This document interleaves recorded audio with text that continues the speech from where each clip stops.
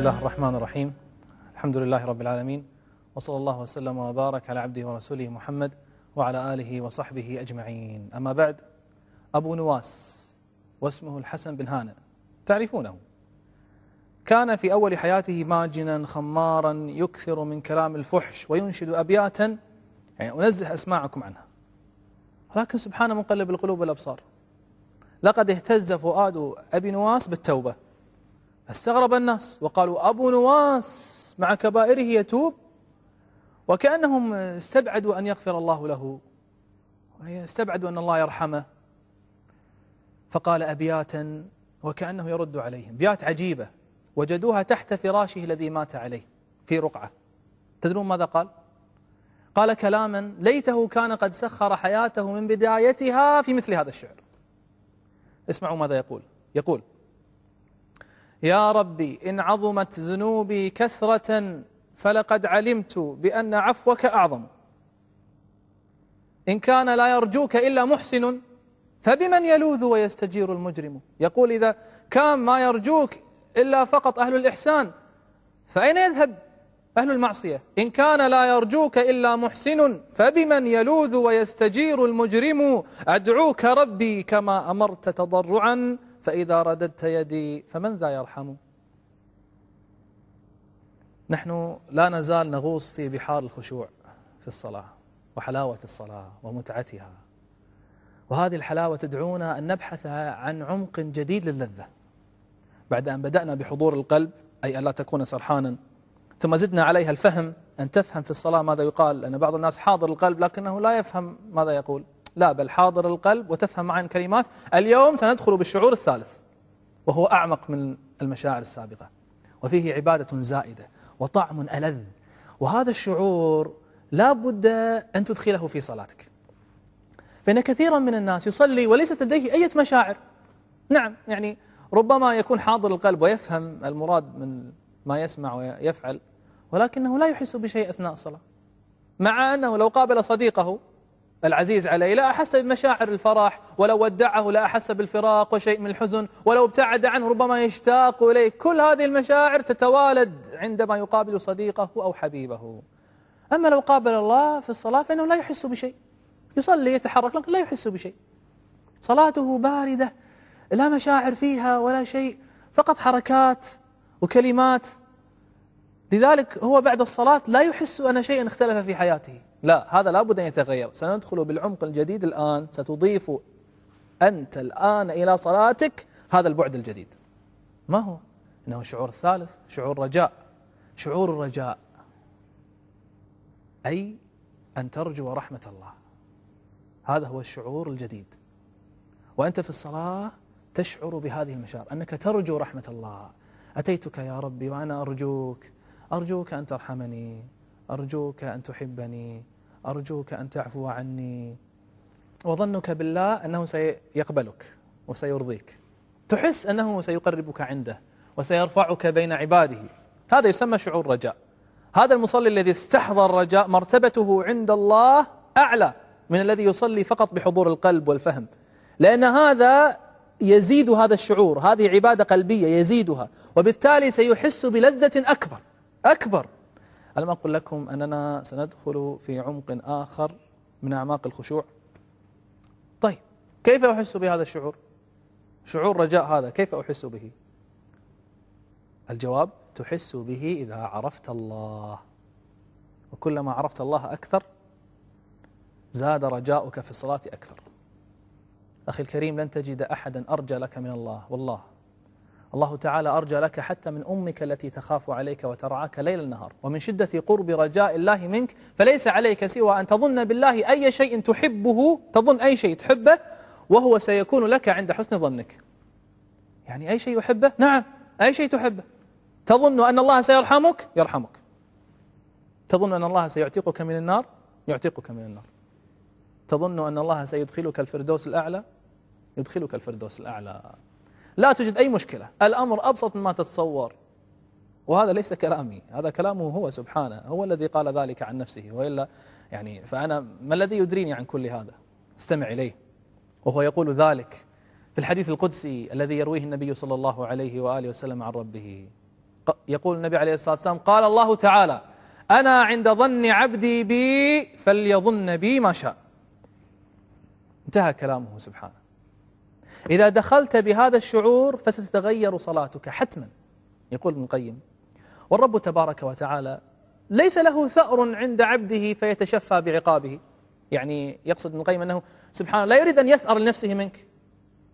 ثم يكمل رحمه الله يقول ولا يزيد ذلك، يعني التشفي، قال ولا يزيد ذلك في ملكه مثقال ذرة، ولو غفر لأهل الأرض جميعا ما نقص من ملكه مثقال ذرة. كيف وقد سبقت رحمته غضبه، وهو قد كتب على نفسه الرحمة. قال تعالى كتب ربكم على نفسه الرحمة. إله بهذه الصفات كيف يمكنك أن لا ترجو؟ معقولة؟ سنوات ونحن نقابل الله في الصلاة ولا نشعر بهذه المشاعر، مع أن الله تعالى يحب منك أن ترجوه. اسمع ماذا قال.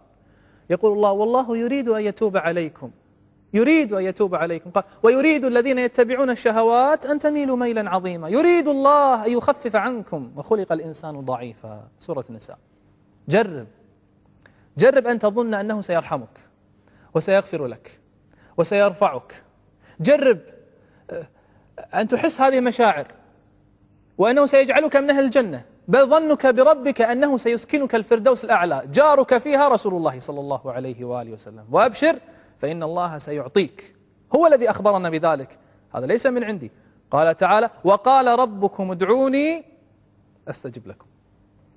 وليست المسألة فقط احتمال، يعني ربما يستجيب لي، لا بل يقين تام. يقول النبي عليه الصلاة والسلام ادعوا الله وأنتم موقنون بالإجابة، أصلا إذا فعلت ذلك أعطاك أكثر ما ترجو وتريده منه، ولكن بشرط أن يكون رجاء وليس أماني.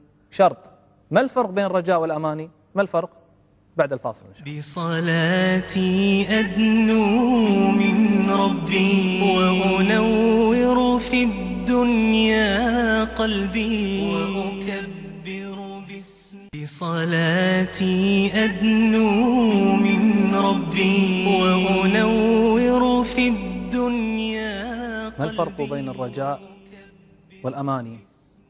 اشترطنا لكي تصل رحمة الله إليك أن يكون ذاك رجاء.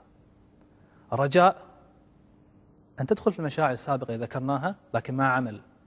الفرق أن الأماني بلا عمل، يتمنى أن الله يغفر له ويرحمه ويعرض عنه. قال تعالى وإني لغفار لمن تاب وآمن وعمل صالحا ثم اهتدى.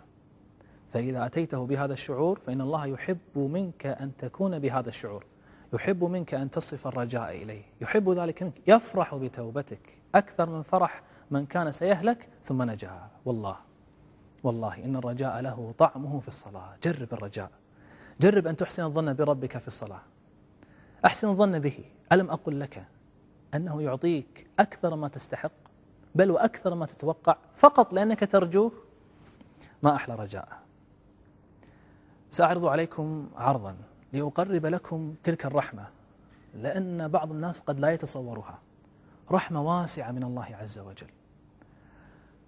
أرجوك تابع معي هذا المشهد.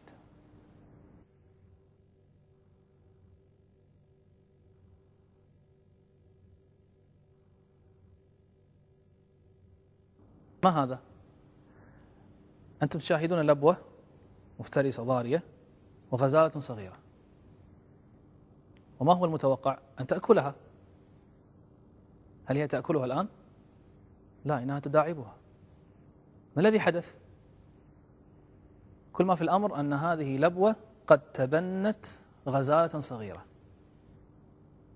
وعندما رأوا ذلك كانوا يتوقعون أن اللبوة كانت مع الغزالة تقريبا منذ أسبوعين، واللبوة الذين في المحمية، هذه في محمية في كينيا، اللبوة لم تنجب من قبل، ليس عندها أبناء، وتبنت هذه الغزالة، وعمرها يعني الغزالة من 3 إلى 4 أسابيع.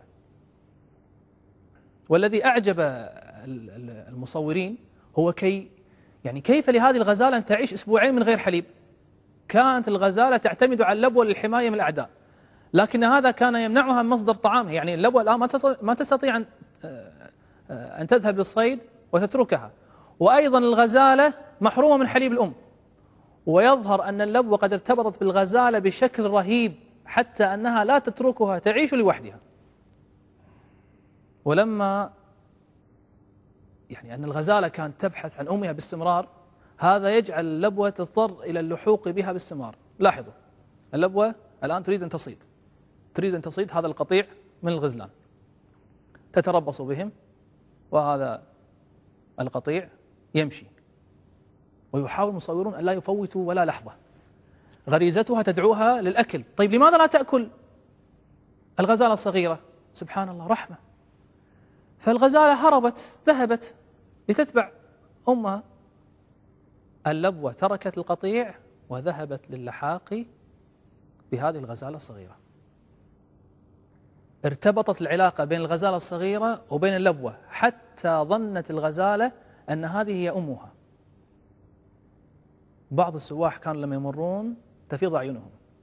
الغزالة أحيانا تبحث عن الحليب في بطن اللبوة، بل بعض الأخصائيين يقولون إن هذا المشهد، مشهد بطن اللبوة، يدل على جوع اللبوة، لا تريد أن تترك ابنتها إن صح التعبير وتذهب للصيد، حتى أنهم يذهبون يشربون الماء مع بعضهم البعض. يقول الدكتور مارك ستانلي الخبير في الغزلان، يقول إنه من المستحيل أن تعيش الغزال أكثر من عدة أيام من غير أن ترضع من أمها، فاستنتج أنها الغزالة الصغيرة تذهب إلى أمها ترضع ثم ترجع إلى أمها الثانية. فجأة مشت الغزالة لوحدها وجلست اللبوة، ثم حدث أمر. ما الذي حدث؟ تغيرت الكاميرا. ماذا تشاهدون؟ أسد لقد خطف الغزالة الصغيرة من أمها، لم يأكلها بعد، فقد سحبها.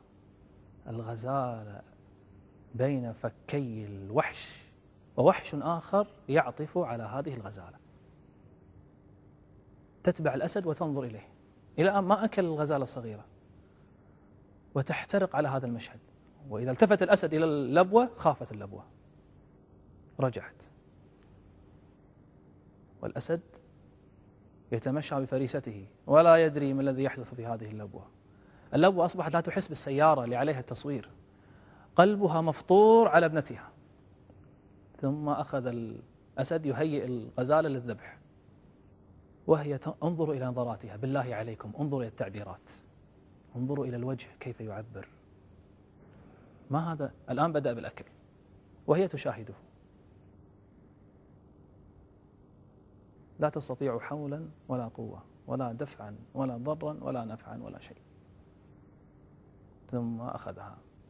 يقال أن هذه اللبوة ربت بعد هذه الغزالة 5 غزالات، ولكن هذا كان أطول تربية وأطول تبني، وإلا الباقين جميعا كانوا من 3 أيام بالكثير. يعني تتبع آثارها ولا تستطيع أن تفعل شيئا. سبحان من أودع الرحمة في قلبها،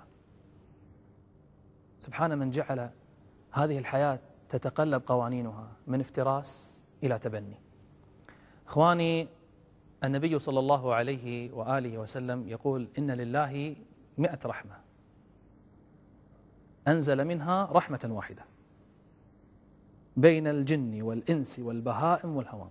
لاحظ 100 رحمة فيها، يعني الواحدة هذه فيها الواحدة من 100 يتعاطفون، وبها يتراحمون، وبها تعطف الوحش على ولدها.